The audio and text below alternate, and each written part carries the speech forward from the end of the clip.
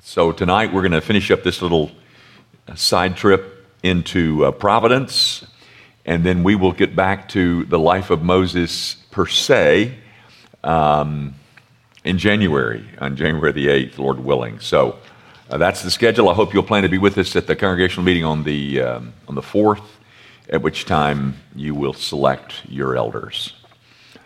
Guys, you may remember that last week I tried to give you some applications. That is, things in our lives for which an understanding of providence would help. For instance, one of the things I mentioned is forgiveness and trying to be better at forgiving offenses. The other thing that we mentioned was spiritual suffering, you may recall. We talked about Psalm 88 and those dark nights of the soul and those divine desertions. And it's in at least those two areas where an understanding of and commitment to this thing called providence would be very helpful as you work through your own spiritual suffering and work through towards forgiveness. There's one other thing I want to add to that list, and it's not in the same category, but it's just kind of an original thought, and I'm not even sure it's true. So I love to spread lies. So I ran across a phrase in reading Jonathan Edwards, and he talked about the wonder of God's providence. The wonder of God's providence. And I started thinking, now who is it that is most frequently in wonder, in awe over the providence of God? And I concluded it wasn't us, because we love providence as long as it goes the way that we think it should go.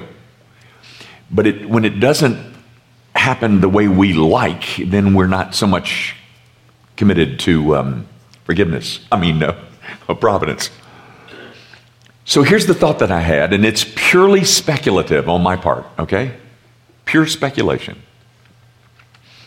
One of the questions that I get from time to time, I get it a couple of times a year, is, what are we going to do in heaven? I mean, I don't want to think that I'm going to be playing a harp all the time. That's going to be boring, and I don't want to do that. So here's something for you to think about, and in answer to your question, what will we do in heaven? Imagine this scenario. Abraham and Moses and David and Jeremiah. We'll throw Jeremiah in there. They're hanging out in heaven, and they're captured by something that seems to be unfolding on earth, and they find that God has impregnated a young peasant girl by the name of Mary by the power of the Holy Spirit. And they think, oh my goodness, isn't that what was said in Isaiah 7? And they think, well, that's certainly not how women usually get pregnant, but that is amazing. And then they watch a little further, and they see that this pregnant woman and her husband, who live in Nazareth, have to make a journey down to Bethlehem. And they understand that the reason that they have to go to Bethlehem is because of an edict passed by the Roman government that means that they have to return to their own homes, their native homes, and pay a tax. And so they're thinking, well, didn't Micah say that the Messiah would be born in Bethlehem? And look at that. And then the baby is born, and some people show up and give some gifts of gold, frankincense, and myrrh. They say, well, that's really extravagant. But then very shortly thereafter, one of the messengers from the courtrooms of God shows up with this little girl and her husband and say, you need to get out of here. Herod's about to come and slaughter all the 2-year-olds. And so they head to Egypt. And they think, wait a minute. I think I've understood that too is to fulfill something out of the Old Testament. And then Herod dies, and the angel comes back and says, you can come out now, but I don't want you to go back to Bethlehem. I want you to go to Nazareth. And they remember, oh yeah, he is to be called the Nazarene. That too is in fulfillment of prophecy. And they look at this thing as it unfolds, and they pause in wonder over God's providence. I think that's what Jonathan Edwards had in mind. The wonder of God conducting human affairs in such a way as he accomplishes his redemptive purposes with exquisite detail and beauty. The wonder of God's providence. Now that's another place, I think, ladies and gentlemen, that you'll be able to use providence is when you finally get to heaven. Now, I want to close out this series by showing you one other display of providence. It's in one of the stories of the Old Testament. I hope you have a Bible tonight because you're going to have to walk through this story with me. It's found in Genesis 24. It doesn't get much marketing. In fact, I'm not sure you know this story that's contained in Genesis 24, but you're gonna know it before you leave. Guys, I think somebody said that the Bible is comprised of 67% stories. And in every one of those stories, you can see the providence of God. But this one was particularly poignant for me. And I want to walk through it with you, and I want you to see the providence of God on display. Genesis chapter 24 is a story. Let me tell you where we are.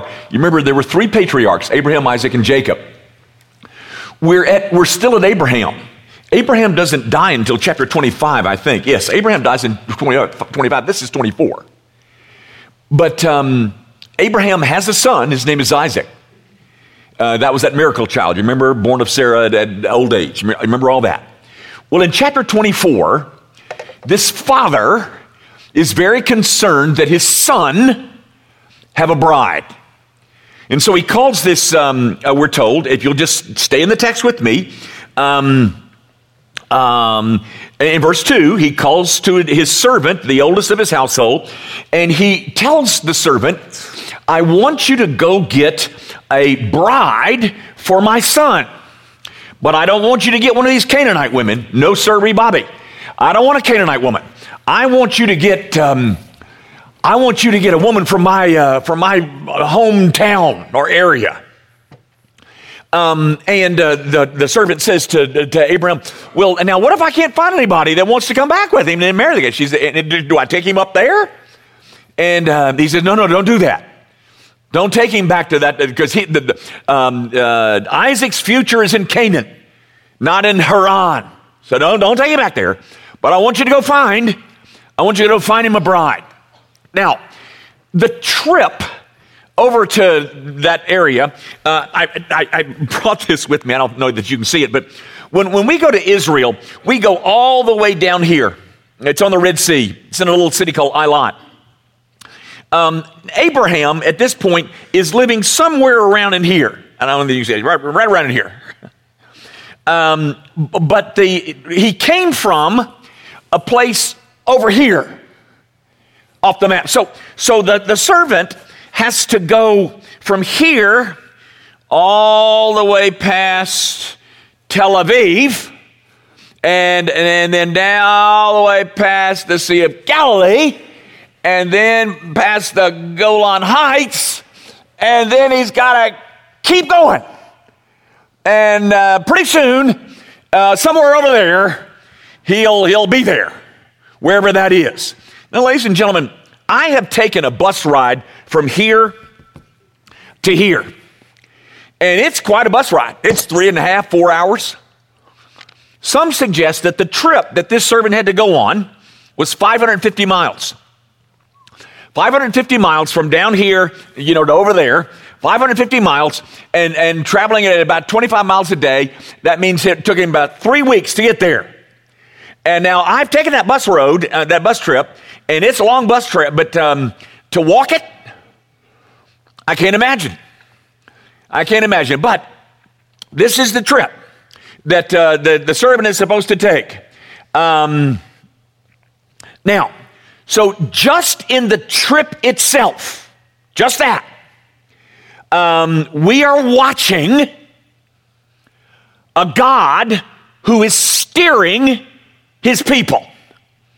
This guy, by the way, it's probably Eliezer of Damascus, who is the servant. He's mentioned in chapter 15, verse 2, before Abraham ever has a son. He says to God, the only guy I've got around here is Eliezer of, so after he has Isaac, so it probably is Eliezer. So he's got to travel 550 miles over there. And if you're some ancient Jew, and Moses is telling you the story about what happened with Abraham and Eliezer, I mean, you are overwhelmed with traveling from here to over there. And you begin to think, oh my goodness, God is guiding this man so that Israel can have a history. So, just in the trip itself, you know. Now, back in the text, if you'll skip that whole hand under the thigh thing, Abraham makes him pledge by sticking his hand under his thigh, and that's really creepy, it seems to me. So we're not going to talk about that. But so as soon as they've got that all squared away, whatever that is, the servant Eliezer sets out. Off he goes. A journey to who knows where to find who knows whom. And we're told in verse 10 that he goes to Mesopotamia. Mesopotamia, it's a word that means the land between the rivers, the Tigris and the Euphrates, which is kind of close in the vicinity of the Garden of Eden. Now, guys, here's where this story really gets unlikely. About verse 11 and following. He's been traveling for these 3 weeks, and he's in this area, wherever, he's not really sure where he is, but he sees these flocks. And it's about time for the women to come out and feed the sheep. He's sitting there, and now don't you do this, but he did it. He sets out a fleece. Do you know what that means? He prays and he says to God, now God, I think I'm close. I'm not sure, but I think I'm close. So here's what I need you to do. What I'm going to say is, hello, or it says it in there, what he's going to say. And then what the woman is going to say in reply, he's going to ask her to water his camels. And the woman who responds by saying, not only let me water your camels, but let me water everybody else's camels. That's the one. Now, guys, think about this. All of a sudden, here comes a woman. It's not just any woman, but this is the granddaughter of Abraham's brother Nahor. And not only that, she's a virgin. I mean, she's never been married. And not only that, the text says she's nice looking. And so here we've got this woman coming out, and so God has just dropped this little notion into the brain of Eliezer of Damascus. But on the other end of this situation, God has put words into the mouth of Rebekah. So, here she comes. And Eliezer says, hey, would you feed my camels? And she says, well, let me not only feed your camels, let me feed everybody else's camels. And Eliezer says, my, what a remarkable coincidence this is. It's amazing. This is my lucky day. And then, it's only after she said that about the watering the camels that she tells him who she is. She's a relative. And at that point, Eliezer says, oh, little did I know. This is not just a coincidence. This is a big coincidence. No, ladies and gentlemen, I want you to notice what he does in verse 26. She says in 24, I am the daughter of Bethuel, the son of Milcah, whom she bore to Nahor. She added, we have plenty of bow strikes. And the man stopped and exclaimed, wow, boy, Lady Luck has smiled on me. No, ladies and gentlemen, do you notice what he does? He worships. He worships the Lord because he knows that everything that is just unfolded in front of him is something that God has architected and engineered. And then he begins to think to himself, he says, well, you know, a couple of weeks ago, I was going to turn left, but I decided to turn right. My. God must have been in that. And then there was that river. You know, that river that was swollen and we couldn't cross it there? So we had to go, someplace else to get across the river? Oh my. Yahweh was steering us from the moment that we left down here to the place when we get up here. And not only that, he's led me not to a good choice for Isaac's bride, but for the appointed choice for Isaac's bride.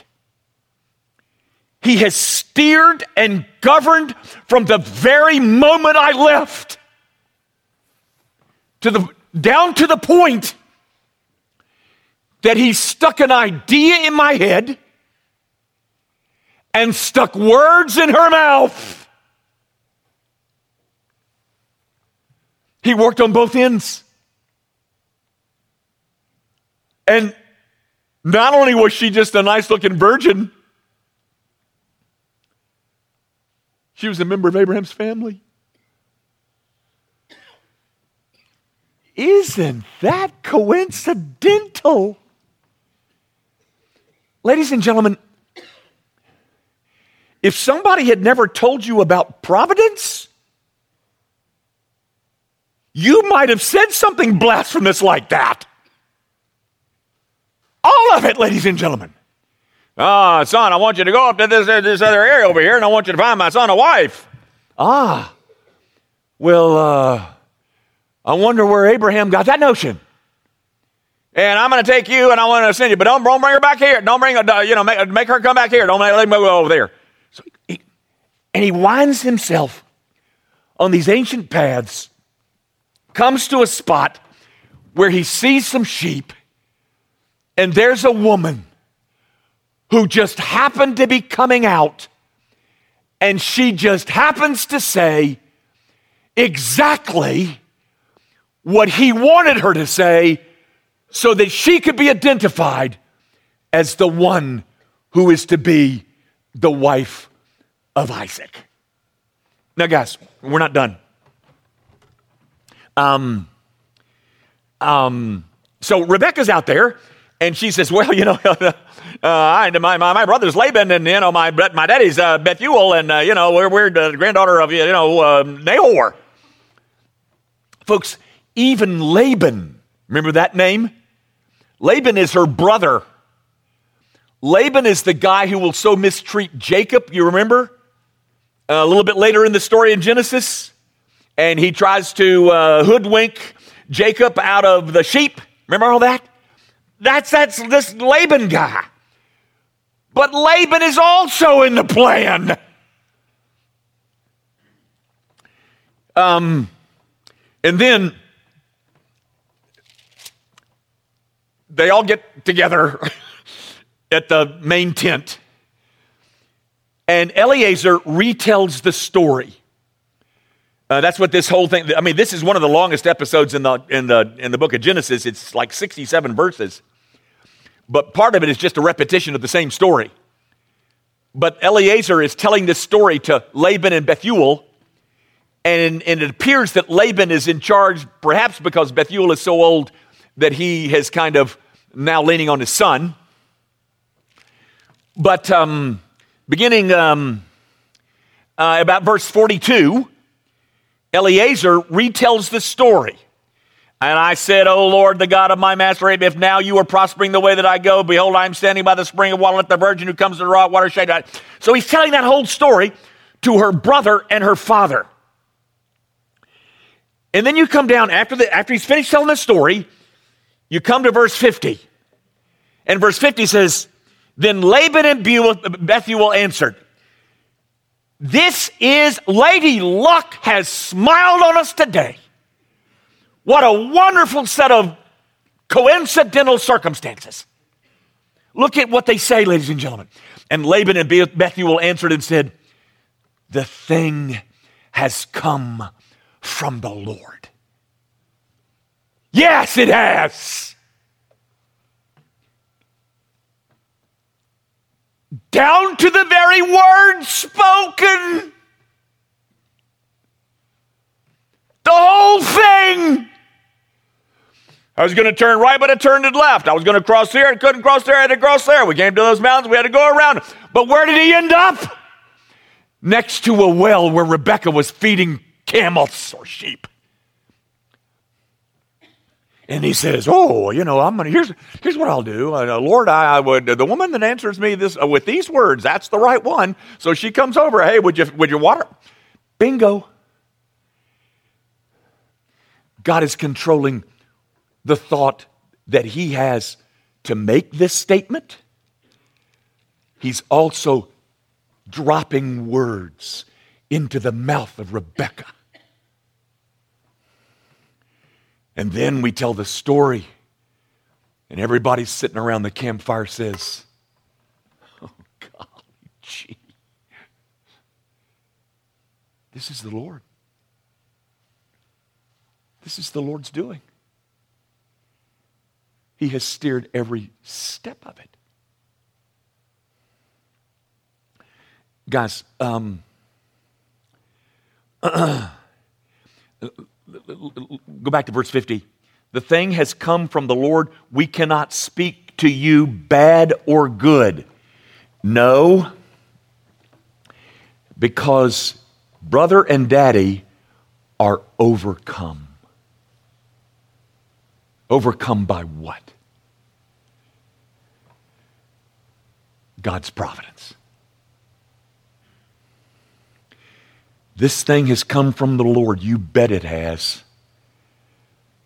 And the realization that we are watching God's providential scheme unfold right in front of us, it's like it strikes a fear at the base of one's soul. And they say, I'm not opposing this. No, sirree, Bobby. This is of the Lord. Now, guys, we're not done yet. Even in verse 62, now Isaac had returned from Beer Lahai Roi and was dwelling in the Negeb. And Isaac went out to meditate in the field toward evening. You know, he's just been on a business trip. He's just gotten back home and he's had himself a nice meal. And he says, I'm just going to go outside and meditate a while. And at that very moment, he sits down to start doing some meditating. What does he see? And he lifted up his eyes and saw, and behold, there were camels coming. And Rebekah lifted up her eyes, and when she saw Isaac, she dismounted from the camel and said to the servant, who is that man walking in the field to meet us? And the servant said, it is my master. So she took her veil and covered herself. Even that, ladies and gentlemen, down to the minutes, the timing of Isaac just getting home from his business trip so that he could come out and set them. There's the camels and Mushi, and oh my gosh. Now, guys, we're not done.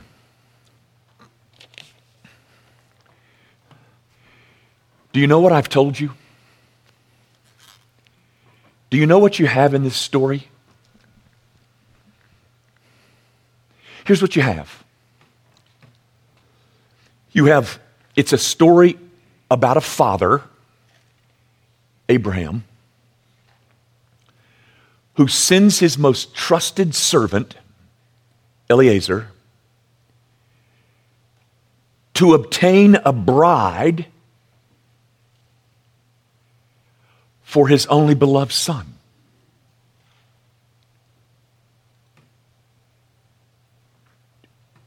Do you hear it? Ladies and gentlemen, this is not only a story about providence. It's the gospel. It's the gospel of God woven inside the providence of God. Folks, you do know, don't you, that the church is called Jesus' bride? And this trusted servant,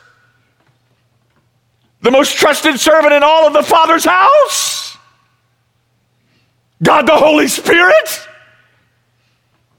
is told, go get the bride and make sure she comes home with you. This is a story about the Father who wants a bride for his son. And he sends the most faithful servant that he has to make sure that it will happen. You're the bride.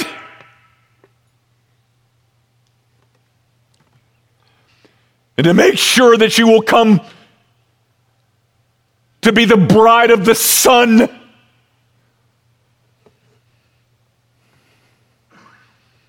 he sends his sovereign Spirit to come get you.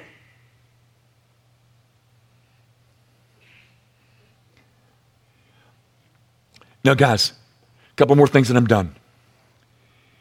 There's a question. Did you see it? I didn't read the thing because it just would take too long. But it's in verse 57. I'll read 56. But he said to them, do not delay me, since the Lord has prospered my way. Send me away that I may go to my master. And they said, let us call the young woman and we're going to ask her. We're going to ask her. Will you go with this man?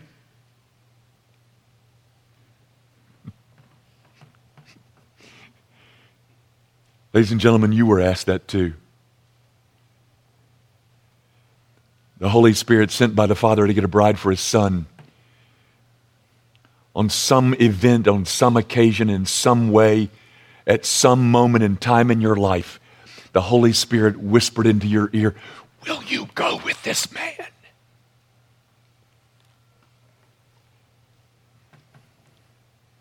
Will you marry the Son of the Father?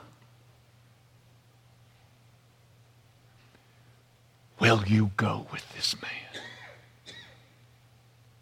And every part of the bride says, yes, I will go with this man.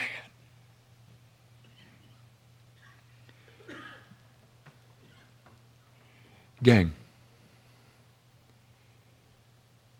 do you now know what Jonathan Edwards meant about the wonders of his providence? Have you been struck by the beauty and glory of God's unfolding redemptive scheme? Well, if not, let me share it with you one more time. The Father is determined to have a bride for his son. And so he sends the Holy Spirit to come and get you. And then he stands before you and says, will you go with this man? And we all said, you bet I will. When do we leave? Yes, I'll go with this man.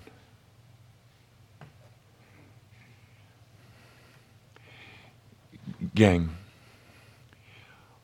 all of these, when we started this little excursus on Providence, I thought it was going to be 1 week, then I thought it was going to be 2 weeks, then I thought it was going to be 4 weeks, and now I think it's 6. But in all 6 of these weeks, ladies and gentlemen, if you cannot step back and worship,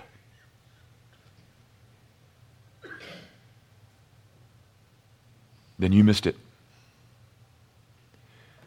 Because that's what everybody in this story does. Once they finally see the beauties of God's providence unfolding in their own lives, and they wonder, I'm overcome. I cannot oppose this. This is the Lord. One other thing. It's in verse 67. Then Isaac brought her into the tent of Sarah his mother and took Rebekah. And she became his wife, and he loved her. So Isaac was comforted after his mother's death. Sarah died a couple of chapters ago. His mother, Isaac's mother, Sarah, died. And he was mourning her loss. And what was it that helped him get over his grief?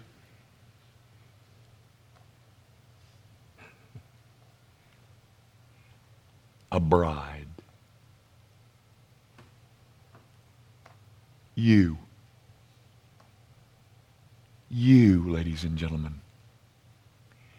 Because you see, after a death, the bride came.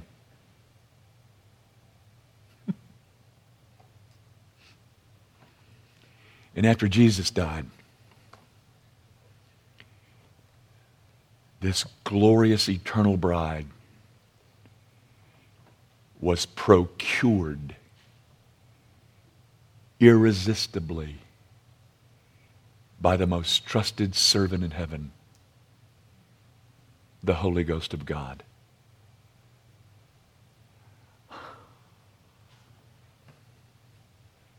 The wonder of God's providence. Our Father, might your people be able to see it and be nourished by it. Might they feed off of the beauty of the gospel and the beauty of the providence, the governance of God to unfold it and execute it and bring it to pass. Father, we sit here tonight as men and women who have been sought after by the most trusted servant in the Trinity, God the Holy Spirit. He came through a set of circumstances and asked us if we were eager to go with this man. And oh, were we eager. An eagerness that he created within us. An eagerness for the beloved Son of the Father. And then after his death, the bride came. We love your word, Father. Might it become the merry meat and drink of our souls. We ask it, of course, in Jesus' name. Amen.